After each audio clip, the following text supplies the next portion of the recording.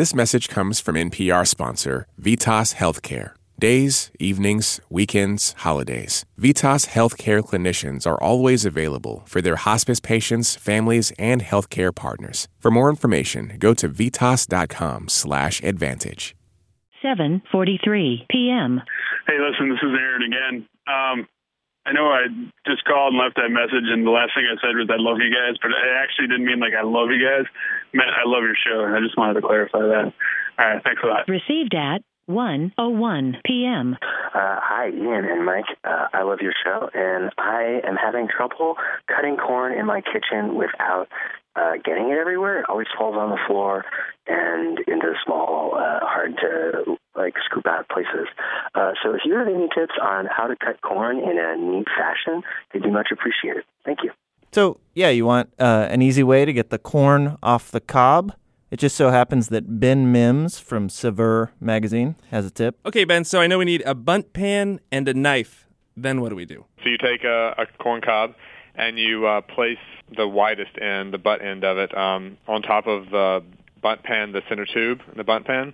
And this keeps it from, rolling around or falling all over the place. And then you hold it at the top, and then you just use your chef knife to kind of cut down the side of the corn cob, and the kernels will just fall right into the bundt pan below it in the tunnel. So then you have all the kernels right there, ready to go, and you don't have to scrape them off the cutting board or fetch after them. They go flying all over the place. So the bundt pan makes both a cob stand and a kernel receptacle. Pretty much. Huh.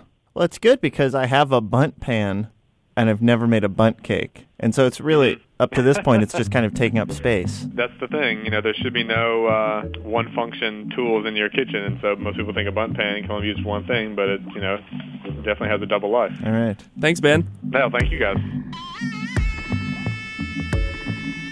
This is How to Do Everything. I'm Ian. And I'm Mike. On today's show, we'll tell you how Ikea names its furniture.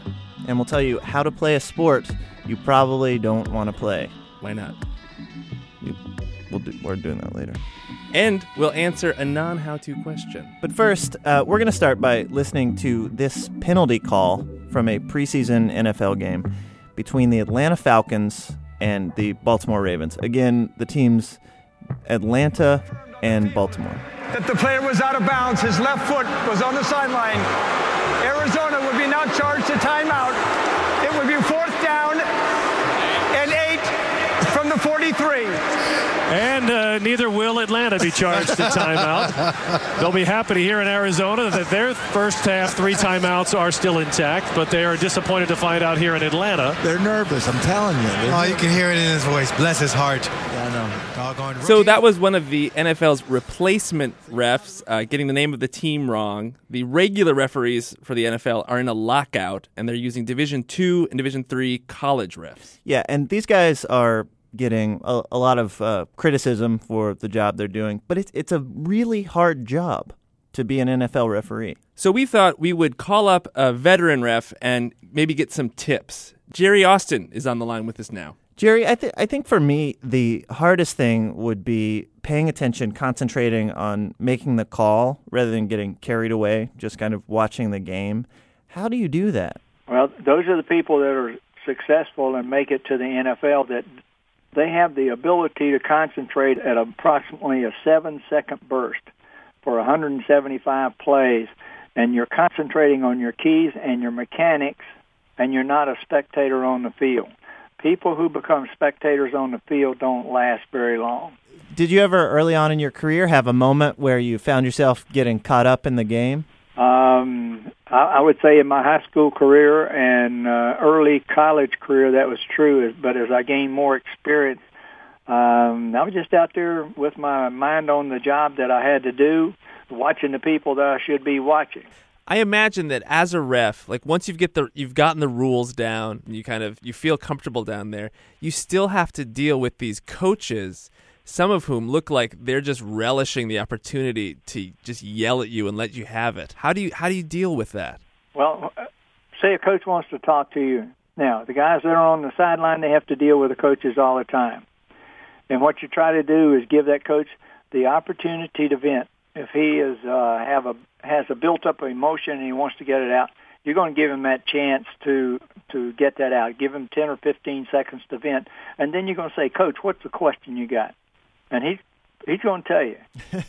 That pass interference you guys called is the worst pass interference call I have ever seen. I can't believe you made that call. And a good official will say, well, Coach, if it happened the way you say it happened, then we missed the call. How often would you say that a coach told you that it was the worst call he'd ever seen? How many games out of 10 did that happen?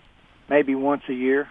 Oh, okay. Wow, because I would just assume that every call would be the worst call ever made. No, I tell you, coaches in the NFL, they're concentrating on their job, and if they've got a disagreement with a call that's been made or has not been made, they're going to voice it. Yeah. And and that's when the camera zooms in, and you see the anger and the irritation on the coach's face, and you can tell that he's hollering, but he gets it out, and then he goes back to his job. Thinking about the players, too, these are, kind of by design, the most intimidating physical figures that I can think of. Did you ever get nervous about, one of them confronting you after making a call? I wasn't smart enough to get nervous. Player holler at you, that guy's holding me. I can remember Bruce Smith hollering at me. That guy's holding me on every play. And I turned and I looked at Bruce. I said, Bruce, if you don't want to be held, there's not a blocker in this league that can hold you, because you'll run right through them. People like him and Reggie White, they just run right through somebody. So you just talk back to them. I was reading recently a story from one official talking about his relationships with players, and he talked about Walter Payton, and he was unpiling a pile of players, and he looked down, and Walter Payton, I guess, was known for pulling pranks, was untying the official's shoe. Oh, yes. Yeah, Sweetness did that all the time. If you got your foot too close to where you were marking the spot, when the play's over, you'd see your shoes untied. He would do things like that. He was one great individual and so much talent.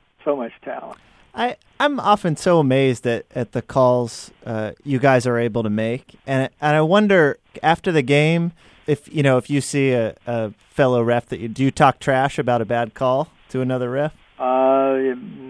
I have to admit that probably happens sometimes. Do your skills as an NFL official, do they also translate to other areas of your life, being able to kind of take that kind of abuse from people? Well, I think as a school administrator and dealing with parents sometimes, I think that experience was beneficial. You learn to deal with people that are emotional level, understanding that before you can ever have a good conversation, that emotional level's got to come down. Then you can have a reasonable conversation, whether it's ball players or parents of school children. Did you ever bring a whistle to a school meeting? No, but I took a flag to a meeting once. Did you have to use it? Oh, it wouldn't matter whether I had to use it. I was going to use it. Threw the flag, broke everything up, and the tension that we had in that meeting went away. Well, Jerry Austin, thank you so much for your time today. Hey, I enjoyed it very much.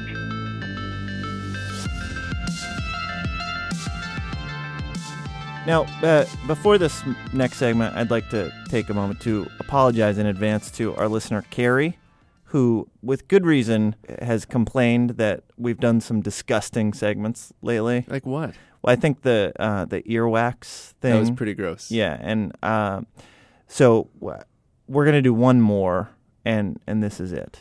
The Wisconsin Cow Chip Throwing Championships were held last weekend. That's a sport. Where you throw cow chips. Which are cow poop.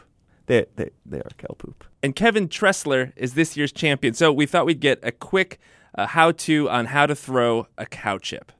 Kevin, first of all, how does it feel to be champion? I don't know. It's kind of honestly funny to me and my whole family because I've never done this before, so I always watch it. So wait, you've never thrown chip before? No. Wow. So what do you... You're a natural. Yeah. Well, I figured I play disc golf.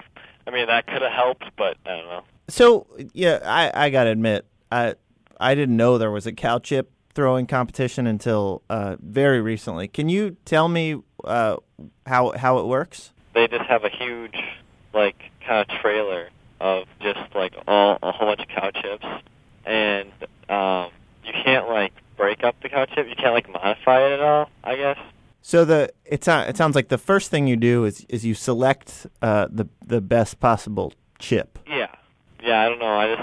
I guess you don't want to have a huge, like, the smaller ones are better because they go farther. Like, if you get exactly like 6 inches in diameter, it's probably the best chip. So once you get select the chips and you're throwing, tell us, is it like a discus? Do you spin around and launch it? How's that work? No, you can just get a running start and throw as hard as you can. But you just throw it, kind of want to throw it overhand for sure, because you can't throw it like a regular, like, throwing frisbee, or else it's not going to go very far. And so how far was your winning throw? 211.3 feet, I think. Wow. Is there a big crowd there watching that you need to worry about hitting? Yeah, there's... Yeah. Like, some people get hit by them, but, I mean, it's not... No concussion or anything, but you definitely have to, like, make sure you throw it away, like, down the middle, away from the crowd. I mean, concussion or not, getting hit with cow poop, that can't be a good thing. No, not at all. How many throws do you get from one chip usually? Like reusing the chip? Or? Yeah. Do you just get the one throw? You get 2 throws. You pick 2 chips, and you get 2 throws, and they pick the farthest. Your farthest throw is the one that counts. And then that cow chip, it breaks probably when it lands, right? Well, not always. It depends on the how big it is. Like they actually gave me my winning cow chip back to keep. Yeah. Where is it? What have you done with it? It's in my garage, but me and my family have been joking around, like saying like how they put signed baseballs in little glass containers, and we could put the cow chip in there and keep it in the house. But probably airtight. Yeah, I would think. For sure. Yeah. All right. Well, congratulations, Kevin. It's great to talk to you. Yeah, thank you.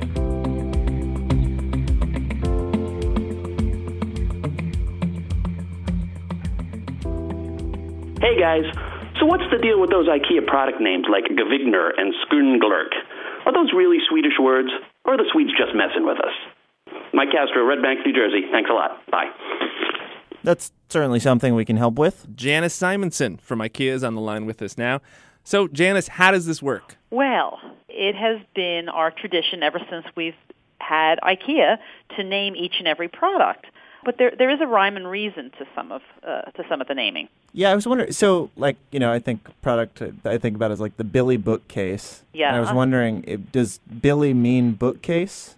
No, Billy. I mean, it's just a product name, and right. It's a man's name. That particular one. That one we've been using since '78. So, is there an actual Billy, a person that is Billy? Not Billy per se. It is a generic male's name. And by the category, bookcases tend to be either Scandinavian boys' names or professions. So all the names that I see on bookcases are jobs or boys' names. Exactly, Scandinavian boys' names. Oh, so bookcases are male. Is Right. there a traditionally female piece of furniture? We do have fabrics and curtains are Scandinavian girls' names. So everything is categorized. So, like, what is, say, a couch? Those are name places, but Swedish name places. So sofas, armchairs, chairs, dining tables, that assortment of furniture is named after Swedish places like cities or towns.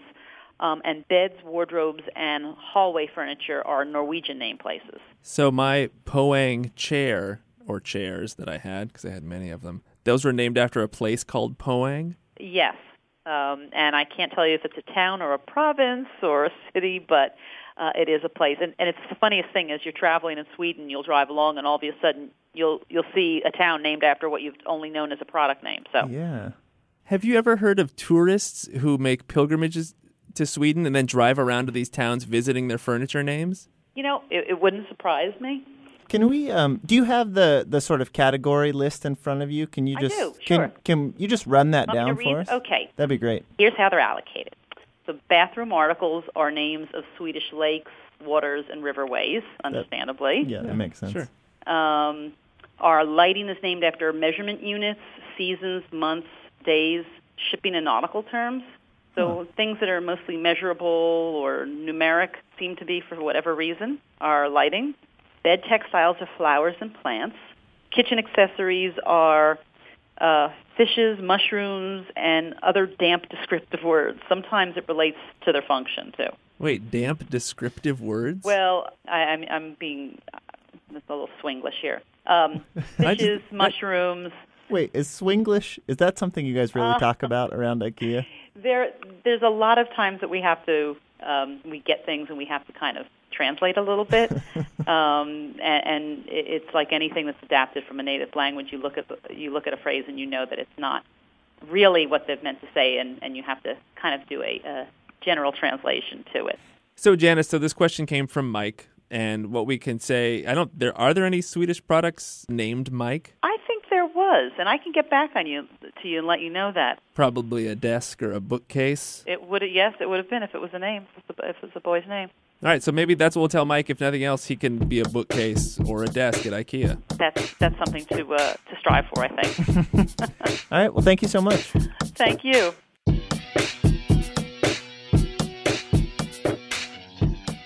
We got a question from a listener known as Star Wars 34.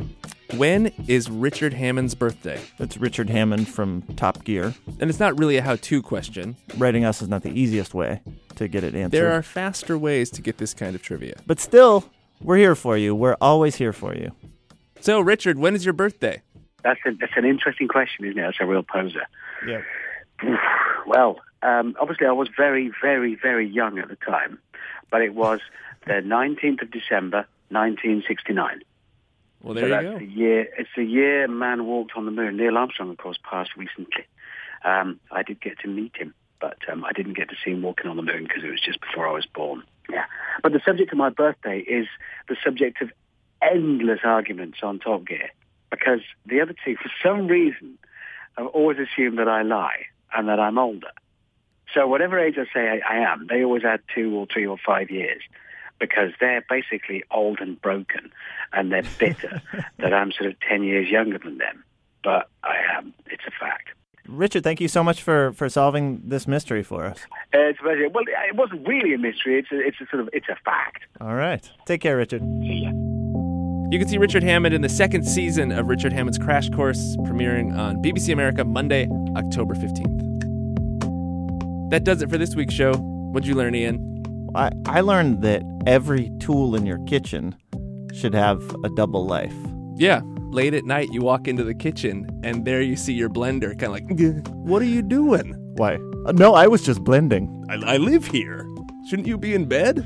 Yeah. Now that I think about it, I think my ladle is in the CIA. I learned that bookcases are male at IKEA. In the world of IKEA, that a bookcase is a boy. It's good that in Sweden they go that way, that they give furniture the names of, boys and girls, rather than giving boys and girls the name of furniture. Oh, that would be weird. Yeah. Hey. Oh, hey, desk. Go to your room, chaise lounge. The name I would want least is probably stool. I can see that. Yeah. Maybe bench, short for Benjamin. How to Do Everything is produced by Blythe Hega with technical direction from Lorna White. Our intern this week we still don't have an intern.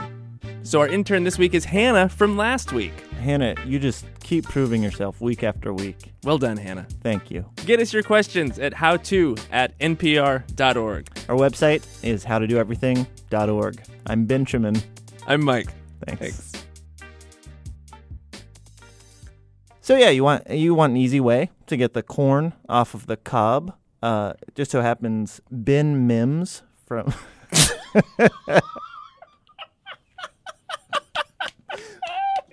the corn off of the cob.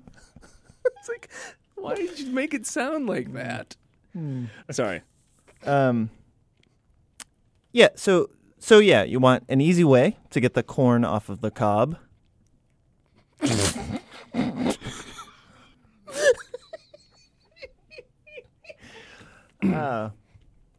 So you want an easy way to get the corn off of the.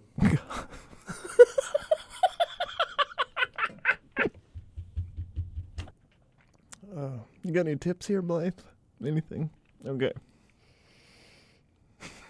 Okay, hold on a sec. Let me try one more time. Yep. So you want an easy way to get the corn.